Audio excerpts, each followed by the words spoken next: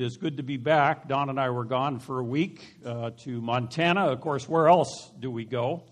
And the draw of grandchildren and of aging mothers. And so we checked on everybody over there, and our mothers are doing well, and our granddaughters are doing well. And it's nice to be able to play with them, spoil them, and then give them back to their mom and dad.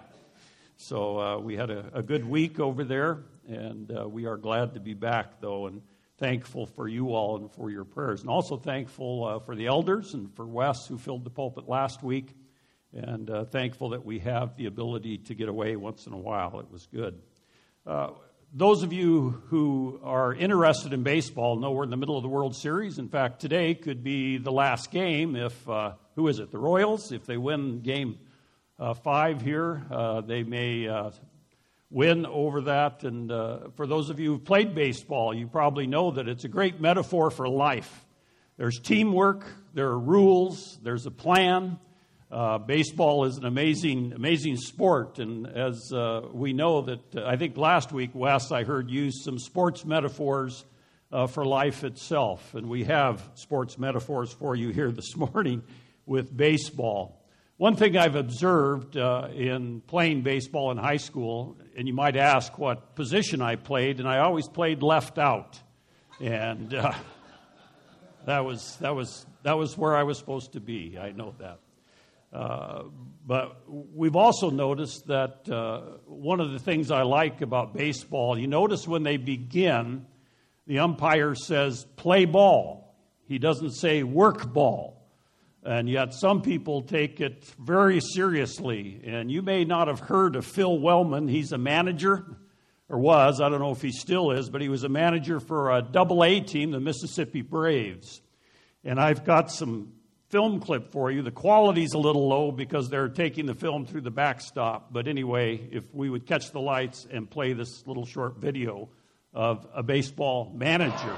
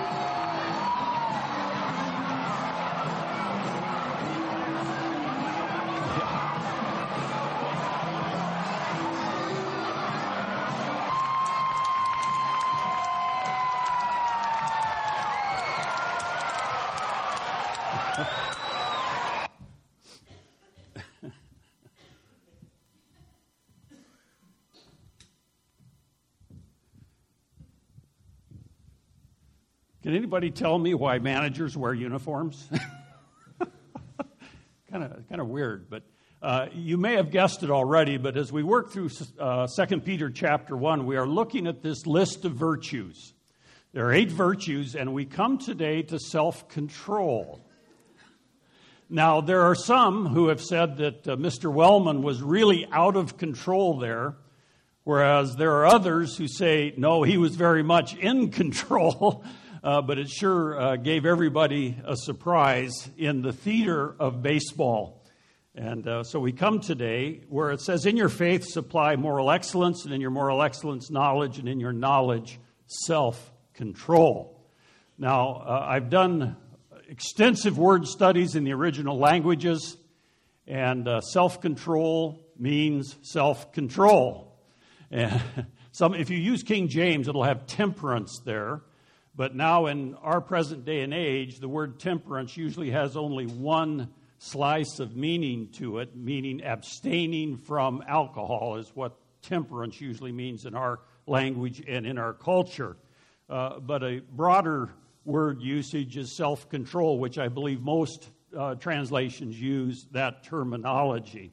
As we're in the midst of this virtue list in chapter 1, verses 5 through 7 in 2 Peter, it is reflective of a number of other places in Scripture where we have what are called virtue lists, and they vary somewhat. The most common parallel is what we would call the fruit of the Spirit, which the last quality in the fruit of the Spirit is self-control, the same word. And so we come today, and what does it mean to have self-control? We think we know, and that is the purpose of going through these virtues, is to make sure we understand what Peter is telling us. In the first part of 2 Peter, he is describing for us the nature of the believer. The nature of the believer in Jesus Christ, and it is the work of God. That is one of the primary distinctions in this chapter, because we have a tendency as human beings to fall into one ditch or another. We tend to either fall in the ditch of being libertarians, in other words, I'm saved, I can do whatever I want, or go into the other ditch of legalism, which basically says that I have this list of do's and don'ts, and we tend to gravitate towards that because that is appealing to the flesh. If I have a list of what makes me a good Christian, and it's out of my effort, then that appeals to my flesh. And Paul militates against that in the little book of Galatians. So we come to these, and the key to understanding these qualities is they are not a product of our flesh, of our own purposeful desire in that sense. This is a work of God. Remember, as Bill read for us this morning, that He has granted to us His precious and magnificent promises, and He tells us that He has given us divine power in verse 3 that is granted to us everything pertaining to life and godliness. So the question remains is, what is the evidence of the work of the Holy Spirit in your life? And it's not some nebulous measurement that we use or our list of do's and don'ts, but it is a list like this virtue list. Do these qualities show up in your life? And that is a question that comes to us, and it can become very convicting if we look very purposefully at each one of these qualities and determine and pray to God, is this thing showing up in my life? Am I allowing the Holy Spirit to apply these principles in my life? Am I a person of the faith? First of all, that is the big question. Do I know Jesus Christ as my Savior? Is my faith in Him growing in the midst of a life? Also, do I supply moral excellence? In other words, is moral excellence part of my life? And when I'm in sin, does God convict me of that and show me the way? And in your moral excellence knowledge, do I know more about God than just what I learned 20 years ago in a Sunday school class? Am I growing in the truth? And in our knowledge, self-control. Self-control. So these evidences of the Holy Spirit's work, we can translate that as spiritual growth in the Christian life. These 8 characteristics will be increasing. We never fully arrive, but they will be increasing, and this 4th quality of self-control comes up. So what is self-control? One definition is it's a physical and emotional self-mastery, particularly in situations of intense provocation or temptation. We have examples throughout Scripture of what it means to be self-controlled. Think of Joseph in Genesis chapter 39 and beyond. He was betrayed by his brothers. He was sold into slavery in Egypt. And when he got out of prison, he was appointed as high position in a nobleman's house, and his wife tried to seduce him. He was falsely accused. He was self-controlled, but he was falsely accused and imprisoned.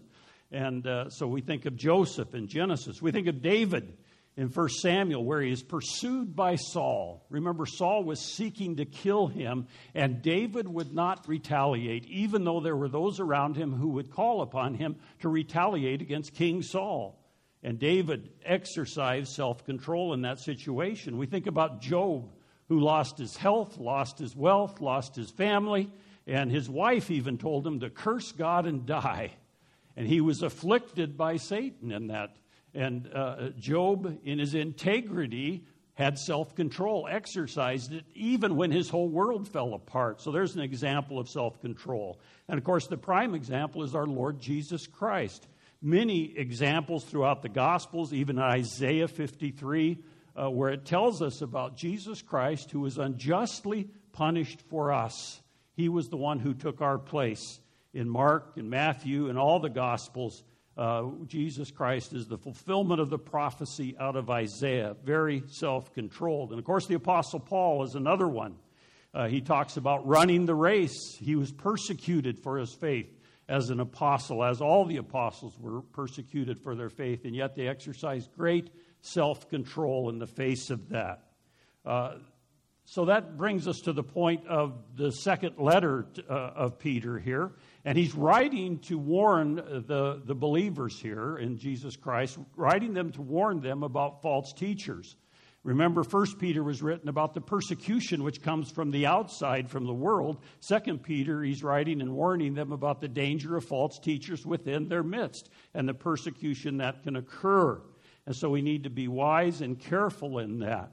There are dangers to losing our self-control. I think if all of us were honest, we can reflect back on times in our lives where we have lost our self-control.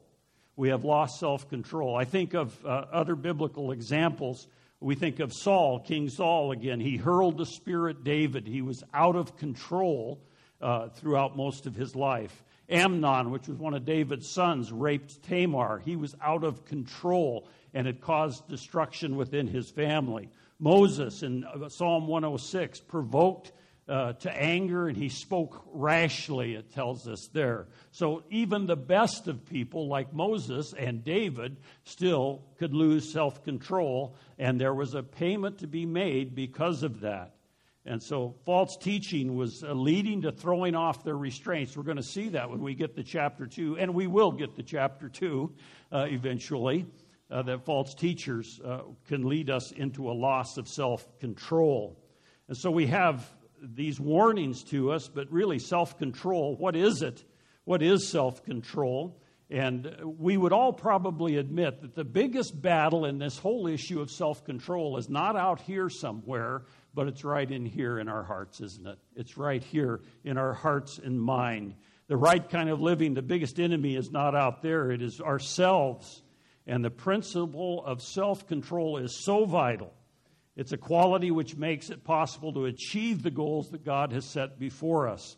The Greek word that's used here that is translated is a rare word in the New Testament. It occurs some 7 times. But the root word that is translated, that is part of which this word comes out of, means power. It basically means power. And the word that's used here is to grab or to grab hold of or to grasp. That is the picture behind this word of self-control. And so that's probably where we get our idiom. When we talk to somebody who is emotionally getting out of control, we say, get a hold of yourself. In other words, take control. Have power in your life in the sense of controlling your own emotions. This word, as I said, is only used 7 times in the New Testament. And in almost every situation, it is describing the importance of gaining and maintaining control and reigning over our passions and our desires. Because when we think about when we lose self-control, why do we lose self-control? It's because we are either fearful or we are afraid we're going to lose something or something in that matter. Self-control is a battle that is fought with our minds, first and foremost of all. The mind controls our passions. Emotions are very powerful things. We do not want to deny that. God has made us as emotional creatures. But we also have a mind and a brain, and as believers in Jesus Christ, we have the power of the Holy Spirit to control those passions and emotions.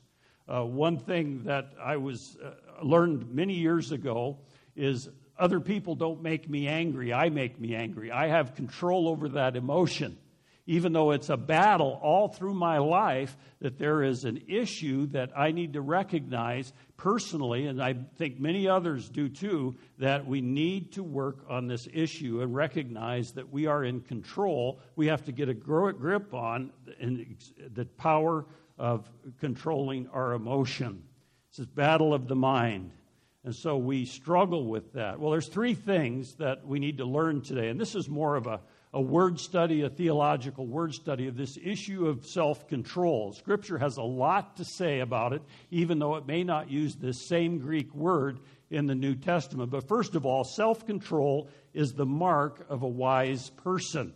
All you have to do is read through Proverbs. If you are in the practice of reading a chapter of Proverbs a day, you will start getting this theme about self-control throughout Proverbs. Proverbs 29:11. A fool always loses his temper, but a wise man holds it back. And we definitely do not want to be in the classification of a fool.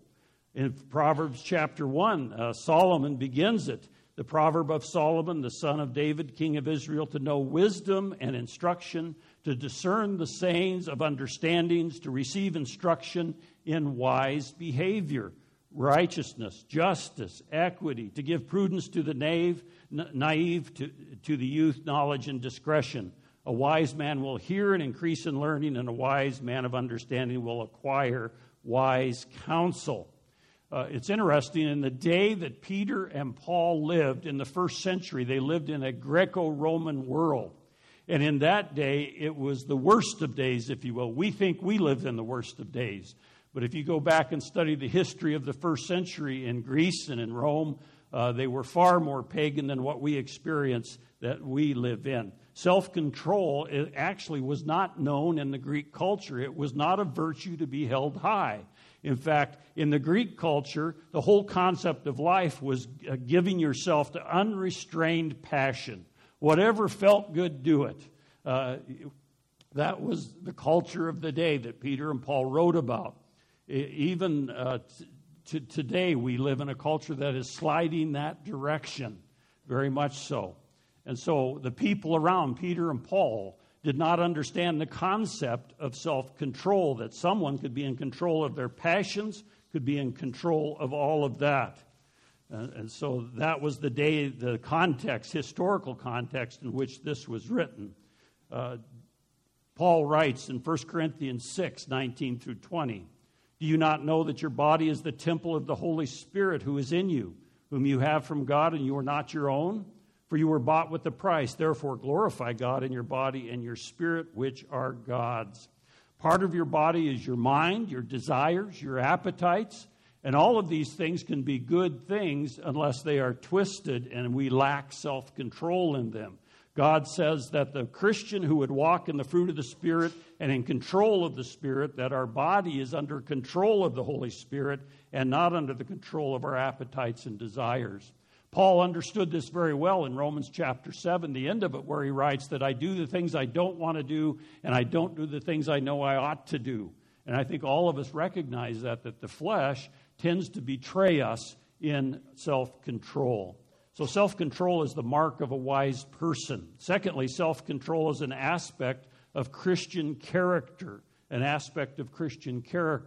This parallel virtue list that Paul writes in Galatians chapter 5, but the fruit of the Spirit is love, joy, peace, patience, kindness, goodness, faithfulness, gentleness, self-control. Against such things there is no law.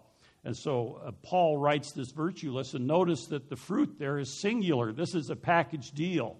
And this is a work of the Spirit in our lives, just like the virtue list that Peter outlines for us here, that the evidence of the Holy Spirit work in our lives is when we look at these lists, that we honestly look at each word, each quality, and does that characterize my life?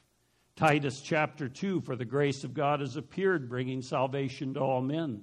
instructing us to deny ungodliness and worldly desires and to live sensibly, righteously, and godly in the present age. In and of ourselves, that is impossible to do. Howard Hendricks always said the Christian life isn't hard, it's impossible. And his point is that it's impossible without the power of the Holy Spirit working in our lives. It's not something that we can do honestly and with integrity. Only God can do that in and through us. Christ in us is the hope of glory. Self-control. Scientific American published an online article following the shootings in 2010 down in Tucson, Arizona.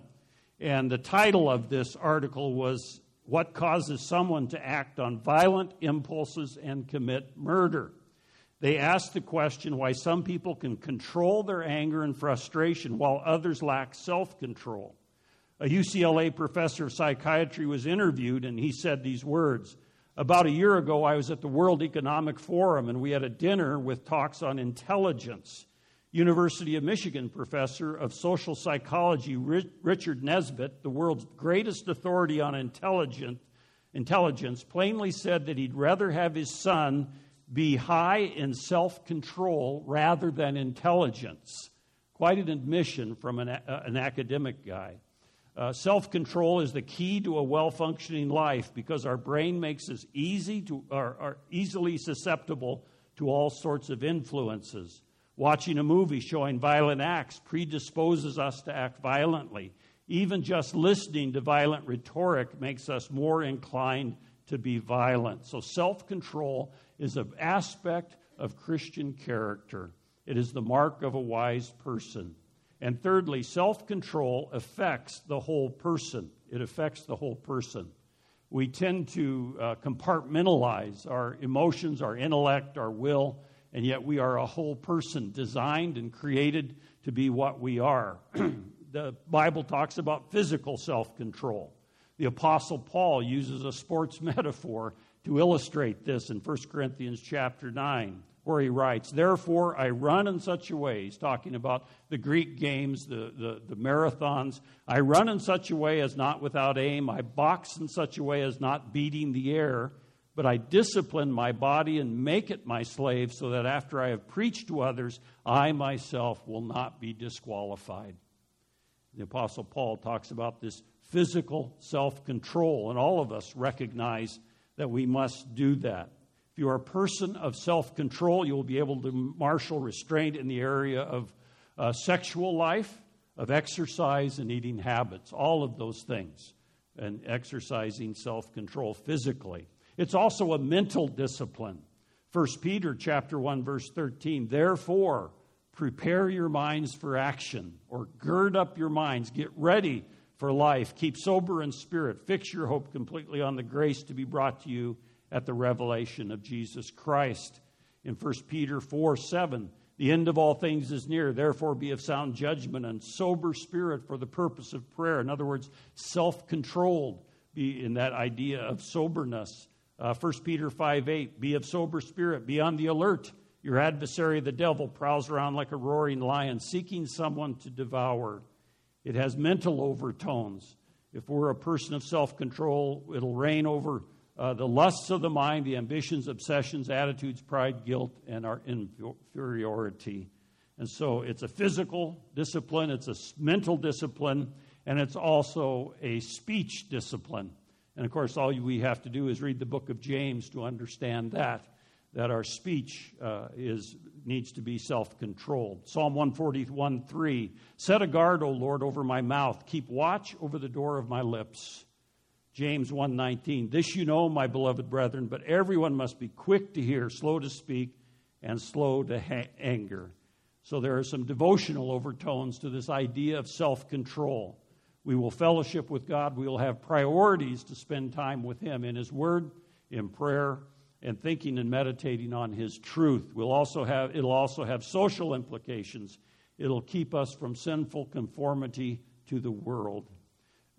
You know, all of us, if you're a believer in the Lord Jesus Christ, when we look at it, in some aspects, it's a lonely road we travel.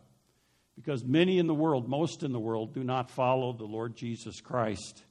And if no one goes with you, still we will press on and go.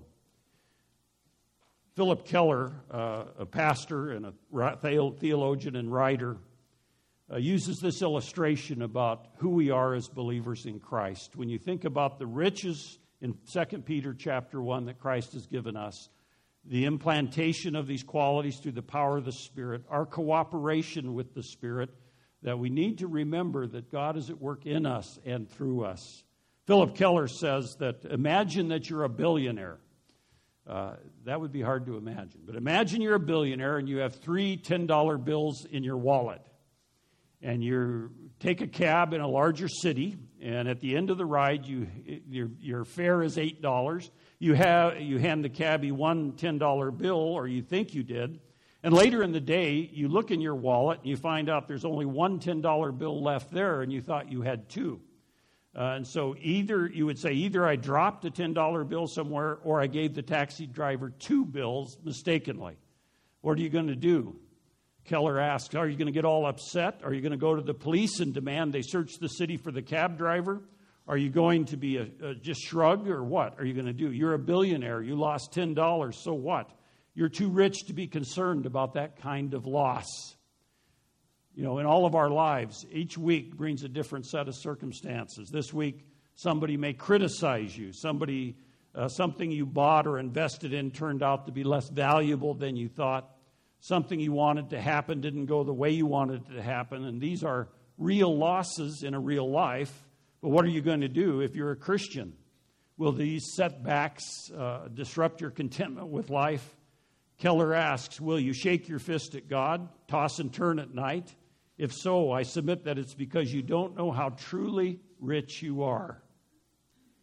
If you're that upset about your status with other people, if you're constantly lashing out at people for hurting your feelings, you might call it a lack of self-control or a lack of self-esteem, and that it is. But more fundamentally, Keller goes on to write, you have totally lost touch with your identity. As a Christian, you're a spiritual billionaire, and you're wringing your hands over $10. We need to remember who we are in Christ. Remember what He has done for us, and that He is providing for us, and we have all the riches in heaven. And we can be self-controlled in these times. I've mentioned these before, but our struggles in life, our temptations, our challenges in life are inevitable. But as one author said, destruction is optional. First of all, remember that your character should always be stronger than your circumstances. 1 Thessalonians 5, rejoice always, pray continually, give thanks in all circumstances, for this is God's will for you in Christ Jesus. Secondly, remember that your struggles always lead to strength if we allow it. And we know all things God works for the good of those who love Him and have been called according to His purpose, Romans 8. Thirdly, remember that God's timing is always perfect. For I know the plans I have for you, declares the Lord, plans to prosper you and not to harm you, plans to give you a hope and a future, Jeremiah 29:11. And finally, remember that God will never leave your side. Be strong and courageous. Do not be afraid or terrified because of them. For the Lord your God goes with you. He will never leave you nor forsake you. If you've never read a biography about Amy Carmichael, the missionary to India, she has some great insights and great things to say, and I would commend that work to you. But she wrote these words. It's really a prayer, and let me close with Amy Carmichael's prayer. Lord, harden me against myself, the coward with pathetic voice who craves for ease and rest and joy. Myself, arch traitor to myself, my hollowest friend, my deadliest foe, my clog wherever and whatever road I go. At this time, if the men would come up who are going to help serve